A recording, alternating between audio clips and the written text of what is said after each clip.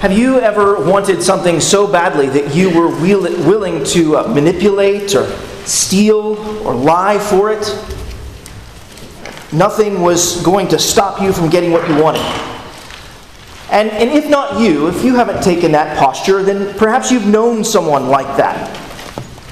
It is a mercy of God that sometimes He stops us from getting everything we want in the way that we want it. It is a mercy of God that not every person and plan is unstoppable. But think of all of that unstoppable commitment bound up in the all-powerful and perfectly good God. That is a combination of unrivaled perfection, unwavering commitment, and unstoppable power that spells unending blessing for the people of God. This is what we see demonstrated in God's Word this morning. Here we find committed rebels, liars, and schemers bowled over by the unstoppable blessing of God. And all of this ought to bring us joy and thankfulness that we have a God who is committed to His perfect plan to bless, save, and perfect His imperfect people. If you haven't done so already, please turn in your Bibles to Genesis chapter 27. We're looking at verses 1 to 40 this morning. If you're using one of the Bibles provided, you can find the passage on page 29. In the book of Genesis, God has announced that He's the creator of the world and all that is in it. He has also made a promise and unfolded a plan in this book. In Genesis chapter 3, verse 15, God promised that He would send His Son to defeat sin and Satan and death. He would rescue ruined rebels like you and me. And as Genesis has unfolded, God has focused that promise and that plan on Abraham, his family, and his line. In our last study together, in Genesis chapter 26, we saw that God's blessing of Abraham had been passed on to his son Isaac. And in our study today, in Genesis chapter 27, just verses 1 to 40, we see that the Lord's blessing must be passed on to Jacob, the second son of Isaac. The passing on of the Abrahamic promises and blessing, these last few chapters, has been revealing to us that God is faithful from generation to generation. And as we come to our passage today, we see that the passing on of the Abrahamic blessing to Jacob comes about in the most rebellious, manipulative, deceitful, regrettable, and glorious way. Every human person in this passage is sinfully scheming, while the Lord is sovereignly orchestrating His will. Here we learn, as my seminary professor once said, that the sovereign Lord rules over sin and overrules sin to accomplish His gracious purposes. Nothing and no one can stop the sovereign plan of God to bless His people. Beloved, that's the sermon in a sentence. Nothing and no one can stop the sovereign plan of God to bless His people. Rebellion will not stop God's blessing. Manipulation will not stop God's blessing. Deception will not stop God's blessing. Greed and grief will not stop God's blessing. Nothing and no one can stop the sovereign plan of God to bless His people. This should be a comfort to each one of us here this morning, because we're just like the people that we find in this passage. The people in this passage are so mixed with sin and so mixed up in sin. But not even their sin, not even your sin, can stop the sovereign plan of God to bless His people. We'll unpack Genesis chapter 27, verses 1 to 40 in 4 sections under 4 headings. I believe there's an outline provided there in your bulletin. I trust that will be helpful to you as you follow along in God's Word. Let's begin with our first point. Rebellion will not stop God's blessing. Follow along as I read from Genesis chapter 27, just verses 1 to 4 for now. Genesis 27, verses 1 to 4. When Isaac was old and his eyes were dim, so that he could not see, he called Esau, his older son, and said to him, "My son?" And he answered, "Here I am." He said, "Behold, I am old. I do not know the day of my death. Now then, take your weapons, your quiver, and your bow, and go out to the field and hunt game for me, and prepare for me delicious food, such as I love, and bring it to me, so that I may eat, that my soul may bless you before I die. These 4 verses establish the frame for the 40 verses that we're looking at together this morning.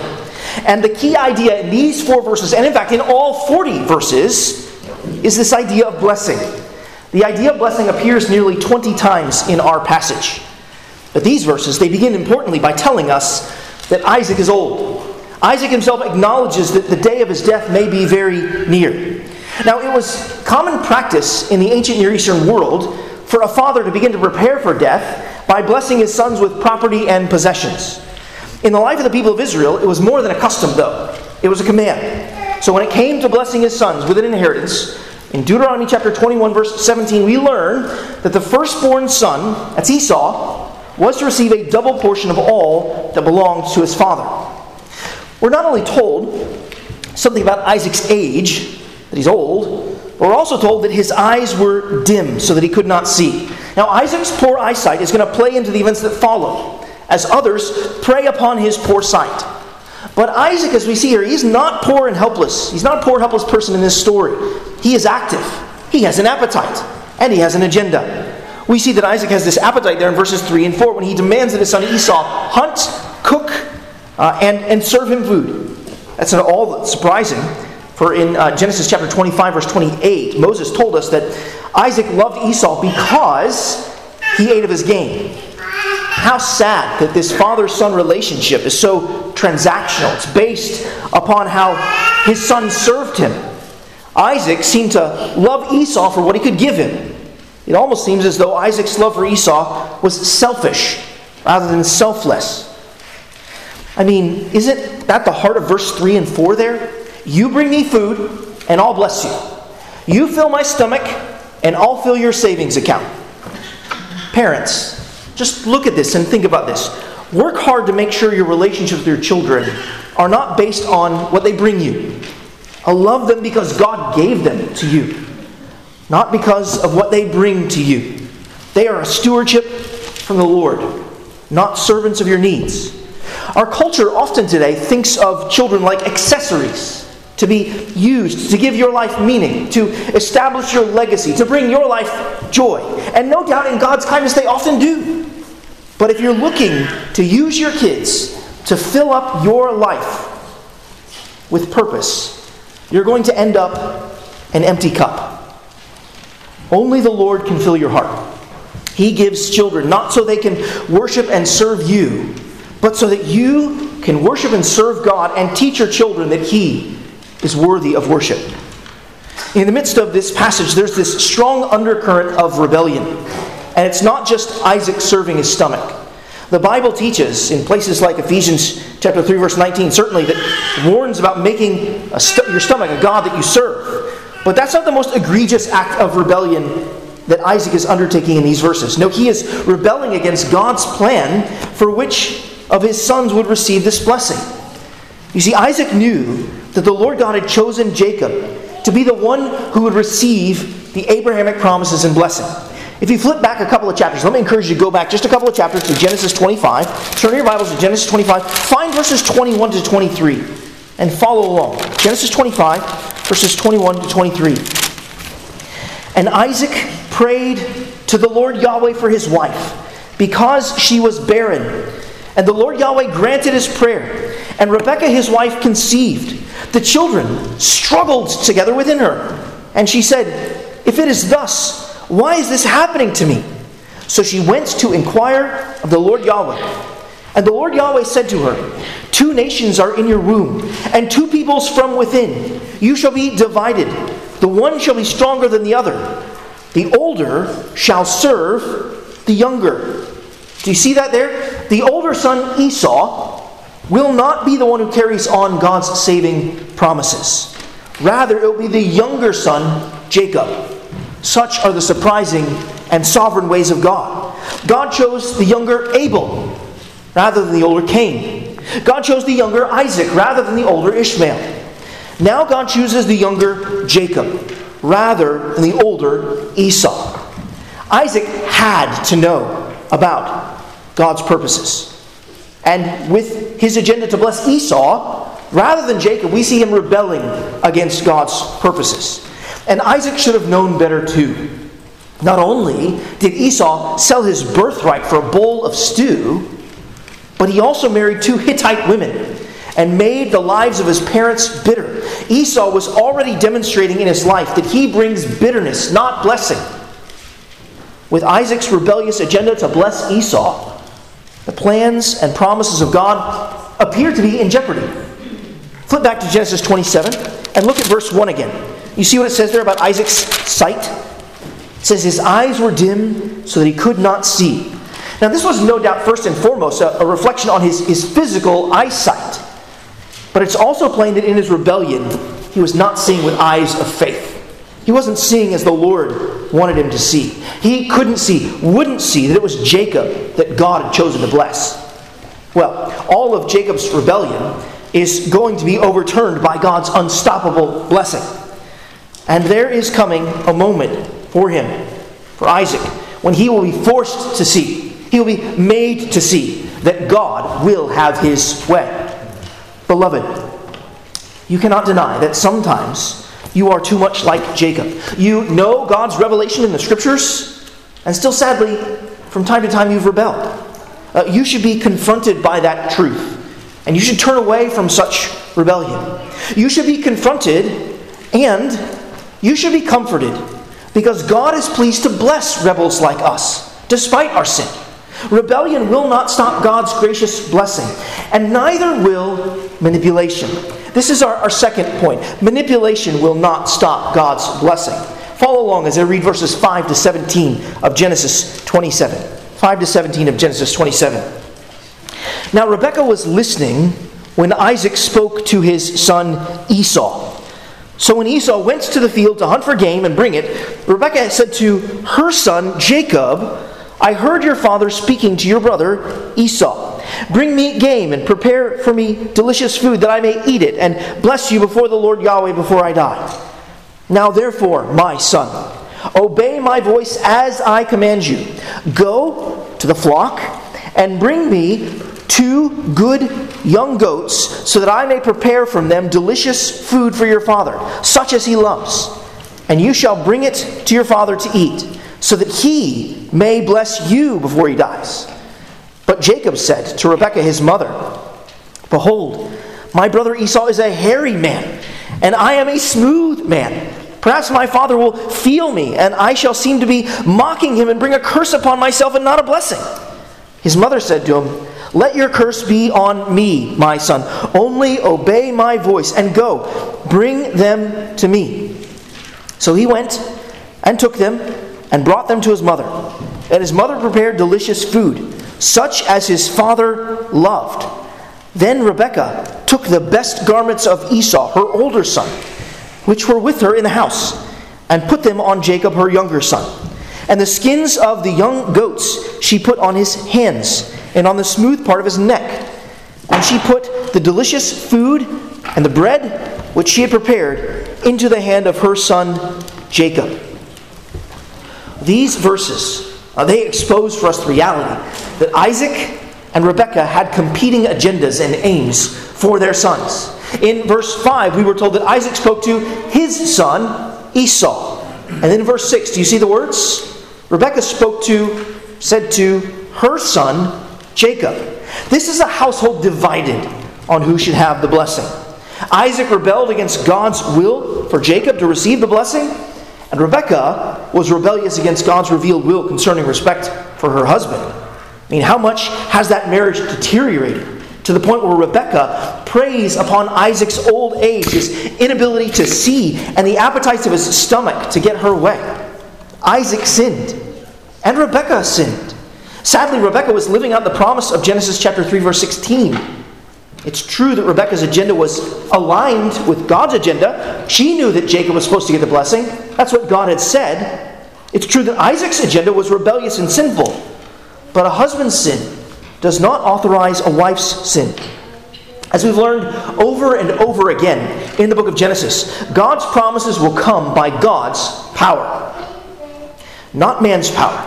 The righteous ends of making sure the blessing goes to Jacob don't justify the sinful means. God never condones or commends sin. Rebekah is trying to help God fulfill his promises. You realize that, right? Rebekah is trying to help God fulfill his promises. Like, really, actually Sarah, the previous matriarch, had done before her. Remember Genesis 16? When the son wouldn't come on Sarah's timetable, she tried the Hagar method. She sinfully schemed, manipulated her own husband Abraham into sinning against God and her, and Ishmael was conceived. Rebekah had now come up with her own manipulative and sinful scheme to help God keep his promises to bless Jacob. She is manipulating not just her husband, but we see Jacob too. He is being drawn in to Rebekah's manipulative plot. The goal, of course, is as we see there in verse 10, so that he, Isaac, may bless you before he dies. Rebekah is not trusting the Lord to overcome Isaac's rebellion. She is trusting in her own ability to outwit her old husband. And it is at this point that Jacob should have objected. Right? He should have objected. He should have said, "Mother, I love you, but this is wrong." But that's not what he says, is it? We cannot do this. Deception is a tool of the devil. That's what he should have said. But that's not what he said, is it? As one pastor observed, he didn't say, "Mother, this is wrong." He said, "Mother, this isn't going to work." And that is a worldly way of thinking, isn't it? It is pragmatic rather than principled. Sometimes we are so concerned with whether or not we can do something that we don't ask the more important and moral question of whether or not we should do something. Is this plan right and righteous according to God's revealed will in his word? For his part, Jacob, as we see there in verse 12, is concerned with receiving a blessing. He wants the blessing, but he doesn't want the mockery of his father to bring a curse upon him. And that should have struck Rebekah's ears and convicted her. She should have heard those words and realized, I'm actually mocking my husband with all that I'm trying to pursue here, rather than honoring him. Beloved, when you are willing to sin against another and slight another, mock another in order to get what you want, be warned. Turn away, change course. Rebekah should have repented and changed course. But no, she goes all in, doesn't she? Look at verse 13. Verse 13 says, his mother said to him, "Let your curse be on me, my son. Only obey my voice and go. Bring them to me." Rebekah, she goes all in on her manipulative plot. Rebekah is assuring Jacob that she will take full responsibility for the outcome if it goes sideways. She will bear Isaac's wrath if Jacob is found out. Rebekah will be the savior. She will take the curse. Dear, let us recognize that manipulation reaches for being the master, being the one in control of everything. And we see that Rebekah's thoroughgoing commitment to every little detail in verses 14 to 17. Isaac loves to eat, and he asked Esau for food. Check, I'll make him a meal. Verse 14. Isaac might want to smell Jacob and confirm that he is Esau. Check, I'll put him in Esau's garments. Verse 15. Isaac might want to touch Jacob and confirm that he's Esau. Check, I'll cover his hands and neck with the skin of young goats. Verse 16. Rebekah, she preys upon Isaac's poor eyesight and manipulates the other senses, the touch, the taste, and smell. She puts the food in Jacob's hands and pushes him into the tent, so to speak. Without condoning or commending Rebekah's sinful manipulation, God will use every portion of her attention to detail for his glory. Manipulation will not stop God's blessing, and neither will deception. That's our third point. Deception will not stop God's blessing. Follow along as I read verses 18 to 29. Genesis 27, verses 18 to 29. So he went in to his father and said, "My father." And he said, "Here I am." "Who are you, my son?" Jacob said to his father, "I am Esau, your firstborn. I have done as you told me. Now sit up and eat of my game, that your soul may bless me." But Isaac said to his son, "How is it that you have found it so quickly, my son?" He answered, because the Lord Yahweh your God granted me success." Then Isaac said to Jacob, "Please come near that I may feel you, my son, to know whether you are really my son Esau or not." So Jacob went near to Isaac his father, who felt him and said, "The voice is Jacob's voice, but the hands are the hands of Esau." And he did not recognize him, because his hands were hairy like his brother Esau's hands. So he blessed him. He said, "Are you really my son Esau?" He answered, "I am." Then he said, "Bring it near to me, that I may eat of my son's game and bless you." So he brought it near to him, and he ate. And he brought him wine, and he drank. Then his father Isaac kissed him. Come near and kiss me, my son." So he came near and kissed him. And Isaac smelled the smell of his garments and blessed him and said, "See, the smell of my son is as the smell of a field that the Lord Yahweh has blessed. May God give you the dew of heaven and of the fatness of the earth, and plenty of grain and wine. Let the peoples serve you, and nations bow down to you. Be Lord over your brothers, and may your mother's sons bow down to you. Cursed be everyone who curses you, and blessed be everyone who blesses you." I wonder if you counted how many times Jacob lied or used deception in these short verses. I've got 6 times that he lied or deceived. There may be more, depending on how you count it. And though Isaac could not see, let us remember that the Lord Yahweh saw it all. Dear children, young people, let me remind you of that. When you attempt to deceive your parents, though they may not see, the Lord sees it all. Like Isaac and Rebekah before him, Jacob announces his agenda. In verse 18, he deceitfully dawns the wrong name. And in verse 19, he deceitfully declares that he has done all his father has asked him. But there's a purpose clause at the end of verse 19, "that your soul may bless me." Jacob is every bit as guilty as Rebekah for using sinful means to obtain his father's blessing. The blessing, it was coming to him. The Lord Yahweh promised he would receive it, even before he was born. And the Lord always keeps his promises. Jacob did not have to do this, but he did not trust God to bring about his promises in his way or in his time. Instead, he took matters into his own hands and deployed the tactics of the devil to get what he wanted. Recognize that Jacob is deploying the tactics of the devil to get his blessing. Deceit is a tool of the devil. And one of the most bone-chilling statements in this entire chapter is found there in verse 20. When Isaac asks how Jacob, posing as Esau, found the game so quickly, Jacob deploys the name of the holy God for unholy deception. The entire episode was already spoiled. When he broke the 5th commandment, he did not honor his father. He makes matters worse by violating the 3rd commandment. He took the Lord's name in vain. He uses the Lord's name for his own gain. Have you ever tried to do that before? Perhaps baptize some activity that you're doing. The Lord would really want me to do this. But you know at heart it's actually sinful and rebellious. Have you ever asked God to bless a sinful scheme? And notice how he puts it there at the end of verse 20. Do you see that there? The Lord Yahweh, your God, granted me success. Jacob doesn't claim Yahweh as his God. This is still Isaac's God. When you are deceiving, you're not depending. When you are deceiving, that there's necessarily great relational distance between you and God. In fact, Jacob won't actually claim Yahweh as his God until we get almost to the end of the next chapter. God's blessing is a good thing, but we should never seek good gifts from God through sinful means. We especially cannot baptize God's name in a sinful act. We cannot wrap our sinful acts in God's name and call what is evil, deceit, good. Now, I'm sure you noticed in verse 21 to 24 that Isaac kind of double-checked, right, to make sure that he was blessing Esau. This only caused Jacob really to descend further into deceit because his voice almost gave him away.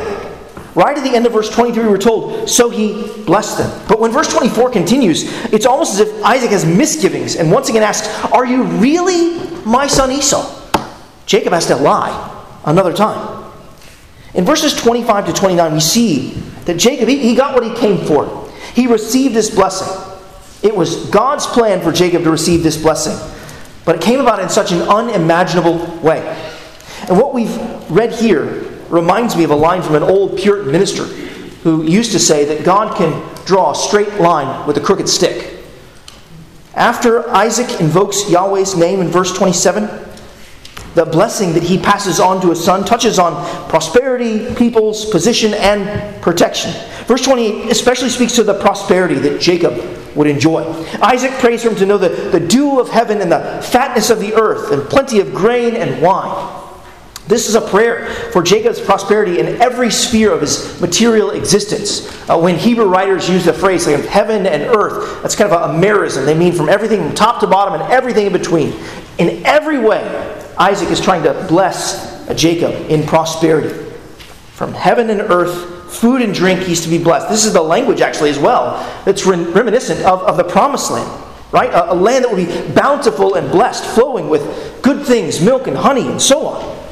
Isaac's drawing on the promises of God that were made to Abraham and giving him offspring, prosperity, and a blessed place. Isaac is intentionally passing on those blessings to Jacob, even if he means for them to go really to who? To Esau, right? But God also promised Abraham that he would be the father of many nations. And so, in the first line of verse 29, he declares, "Let peoples serve you, and nations bow down to you." Here is dominion and rule over seemingly the whole earth, the peoples of the earth. We, of course, know that these promises are not only going to be focused as the storyline of the Bible develops, but that they're going to find their ultimate fulfillment in Jesus Christ.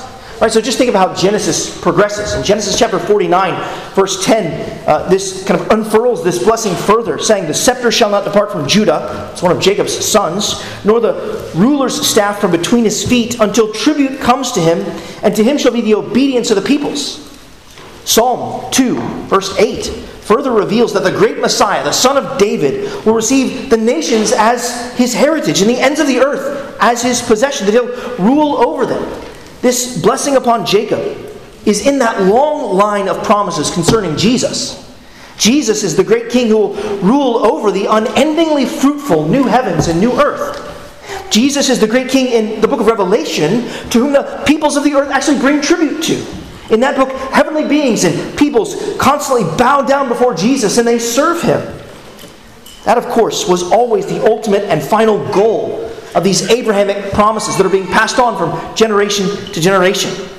And Isaac continues there in the middle of verse 29, "Be Lord over your brothers, and may your mother's sons bow down to you." Now remember, Isaac is attempting to rebel against God's revealed purposes. Back in Genesis 25, as we read earlier, God explicitly declared that Jacob was to be the recipient of the Abrahamic blessings. Isaac was intending to bless Esau, but instead he was blessing Jacob. The older would serve the younger, just as God promised in Genesis 25, verse 23. Isaac was attempting to rebel, but God was turning his rebellion on its head to accomplish his redemptive purposes.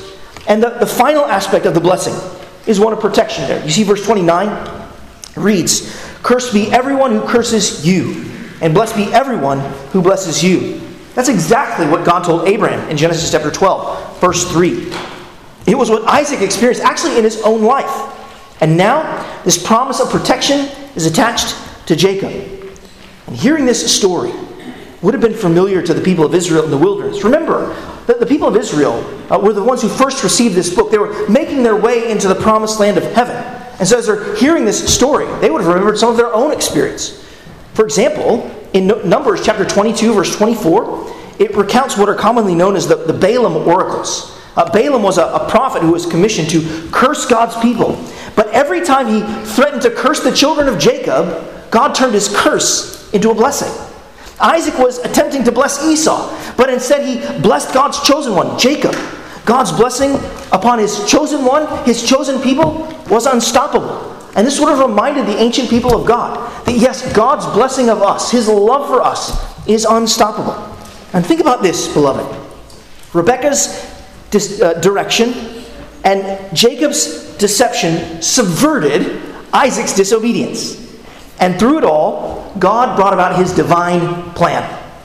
This ought to leave us in wonder. But doesn't God subvert man's wicked plans to bring about salvation and bless his people? Isn't that precisely what he does? I mean, didn't Judas betray? Didn't the Jewish religious leaders manipulate the Roman rulers? Didn't the witnesses lie and deceive to see Jesus condemned? Didn't the Roman rulers knowingly perpetuate injustice? And what came of those manipulative, deceitful, wicked plans, rebellious plans? What came of them was the unstoppable divine plan of God.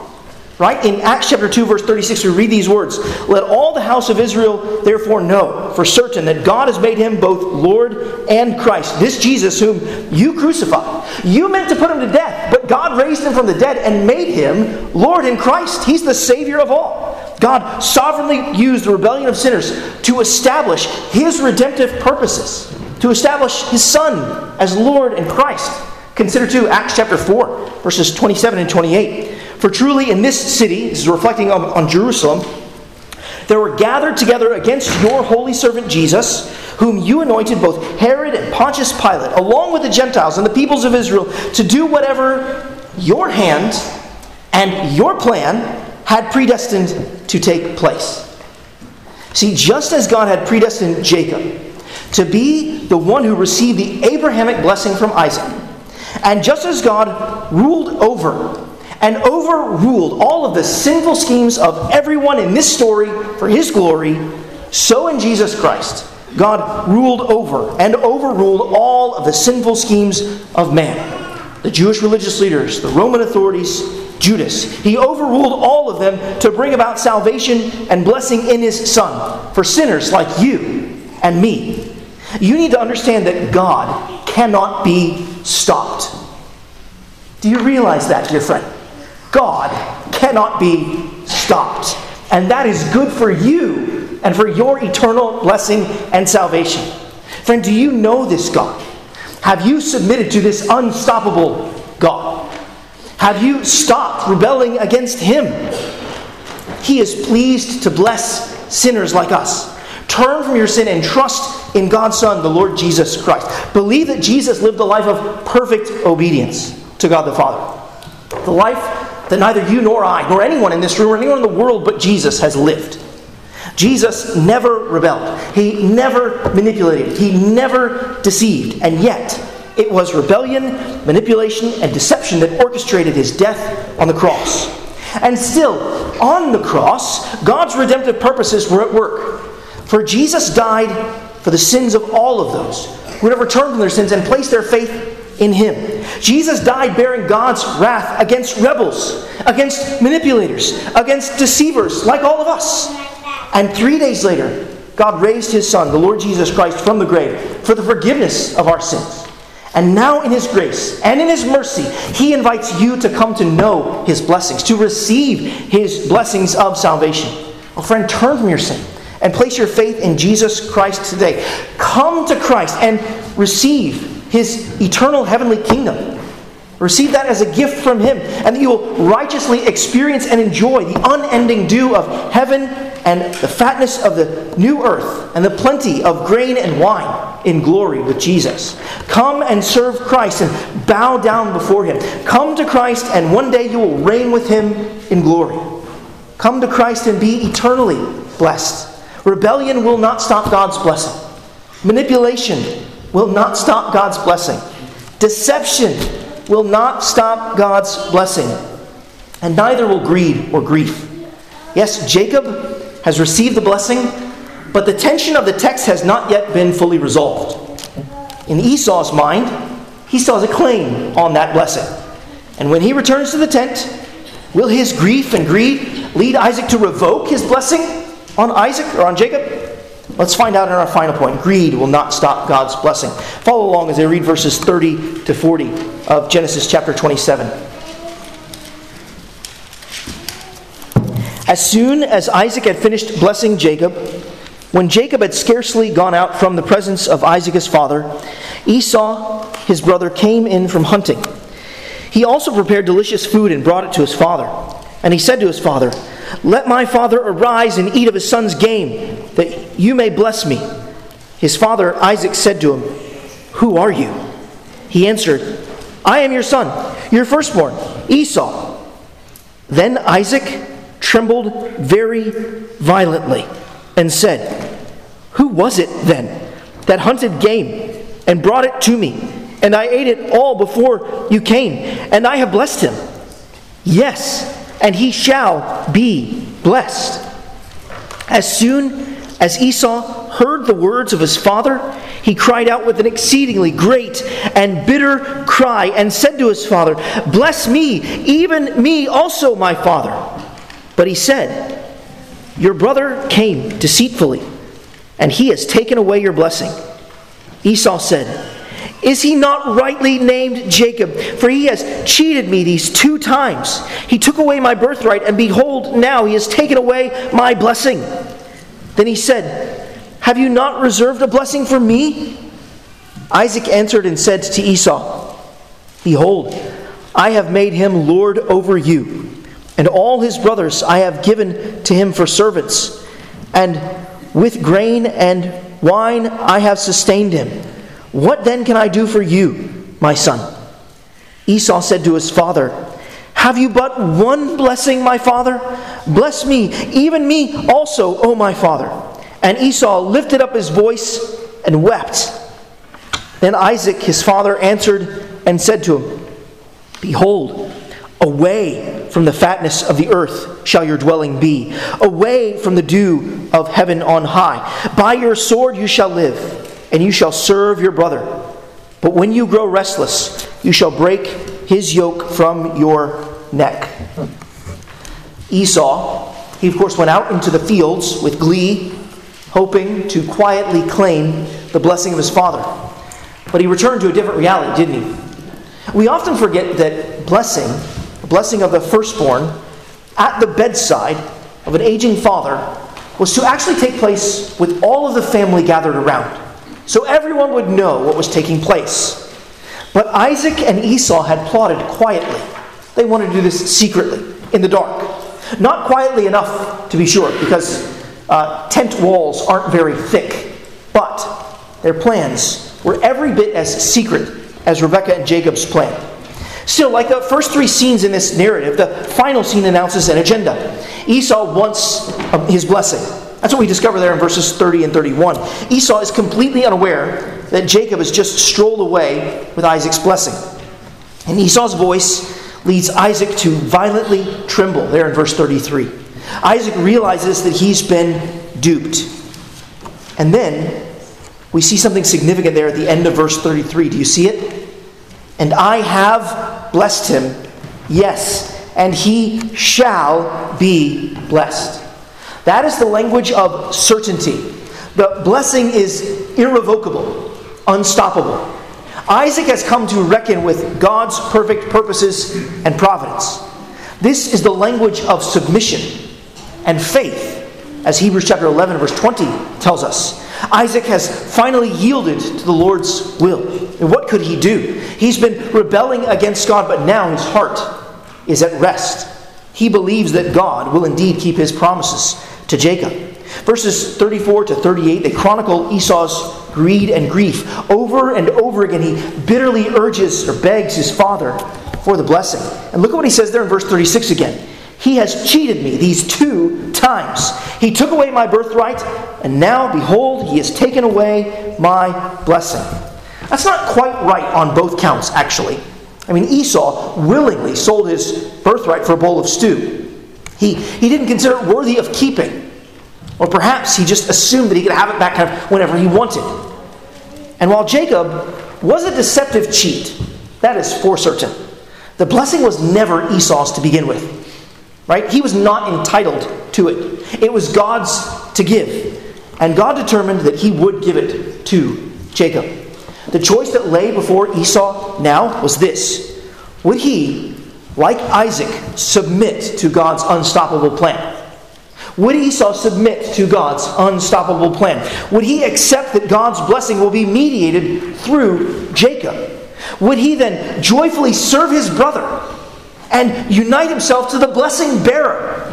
Or will he rage on in hostility and in hate? You can see the end of it at the end of the chapter. But realize he could share in the blessing if he united himself in humble service to his brother. And what about you? Will you unite yourself to the blessing bearer, the Lord Jesus Christ? That's the only way to receive blessing. You can go on rebelling against God's purposes, or you can humbly submit to his promises and come into union with his Son, Jesus Christ.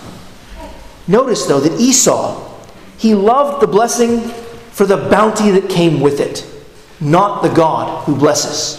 This is the difference between greed and gratitude. Greed loves the gifts for the gain that they bring to an individual. Gratitude loves the giver of the gifts and the glory that they bring to God. Esau's tears were not tears of godly grief. They were tears of worldly grief. In 2 Corinthians chapter 7, verse 10, the Apostle Paul writes, "For godly grief produces a repentance that leads to salvation without regret." That's not what happened with Esau. He says, whereas worldly grief produces death. Esau was grieving over the loss of worldly wealth, not the privilege of being in covenant relation to the God of blessing or carrying forward the line of the Messiah. His grief was entirely misplaced. Greed and grief are powerful emotions, and sometimes they can be used to change a circumstance or a decision. Have you ever made a decision, perhaps even a right and righteous decision, but someone comes along and uses an emotional appeal to get you to change your mind? I mean, maybe you have even successfully gotten someone to change their minds through using emotions. Maybe you were a kid and your parents grounded you for a couple of weeks. Not that that happened to me, but maybe to you, right? So you were grounded, but you went to your parents and you cried. And you told them about how you're going to miss this sporting event and your team really needs you. So please, would you change your mind? Or you cried and you said you were going to miss this social event. And it would be really embarrassing if you had to explain to your friends that you were grounded and that you couldn't go. And maybe, just maybe, your parents changed their mind. And they allowed you to go to that game or go to that event. Is that what happens with Isaac? Does he give in to the son he loves and actually intended to bless? Does he revoke that blessing to Jacob in response to Esau's greed and grief? No. Greed and grief do not stop God's blessing of Jacob. But Esau does get a blessing. Sort of. I mean, do you see it in verses 39 to 40? It's a complete reversal of Jacob's blessings. It is an unblessing. Except for the last line. When you grow restless, you shall break his yoke from your neck. Yes, the older will serve the younger, but in time, Esau and his descendants would break out from under Israel's rule. I think that's probably looking forward to the days of King Joram in 2 Kings chapter 8, verses 20 to 22. In those days, Edom actually successfully threw off Israel's rule. They broke the yoke and lived in some measure of freedom for a time. And freedom was, of course, a blessing. Whatever the case may be, Esau's grief and greed did not stop God from blessing Jacob. And that is what I want us to think about as we conclude. In Genesis 27, we have seen that sinners stop at nothing, including rebelling, manipulating, and deceiving to get what they want. And we have seen that committed rebels, liars, and schemers were bowled over by the unstoppable blessing of God. You may be tempted to think that Jacob and Rebekah got everything they wanted, but it's not true. I mean, given the threat on his life from Esau, which is what the rest of the chapter bears out, Jacob was forced to leave home. And now, he would come to experientially learn how dangerous deception is. And he himself, in time, will be deceived. He received the blessing, but it was not without burden. It is a mercy of God that sometimes he stops us from getting everything we want in the way that we want. It is a mercy of God that not every person and plan is unstoppable. And it is a mercy of God that his plan to bless his people is unstoppable. Beloved, take heart that as we eat of this meal in just a few moments, we will remember that God's plan to eternally bless us is unstoppable. I mean, in the very giving of this meal, Jesus told us that his plan was unstoppable. When Jesus instituted this meal, he told us that we would proclaim his death until he comes. That means that he's going to come again, and no one can stop him from coming again. When he does this small foretaste of communion that we're going to revel in today, when Jesus comes back, we will get to experience the great marriage supper of the Lamb, the eternal blessing of God. This is a foretaste of that final and future blessing. God's plan to bring his people into his place under his rule, as one Christian put it, is an unstoppable plan. And our hope of enjoying that eternal blessing is not in any of our scheming or striving, but in Christ alone. Christian, before you rebel, before you manipulate or scheme to get what you perceive to be some good thing, remember God's unrivaled perfection, his unwavering commitment to his promises. Remember his unstoppable power, that he possesses all of the means to procure your unending blessing. Trust God, who has promised to work all things together for your good and his glory. You will receive God's eternal blessing not because you are unstoppable, but because he is. You will receive God's eternal blessing not because you are so determined to get it, but because God is so determined to give it. Let us rest in his great power and plan for us. Would you join me in prayer? Let's pray together.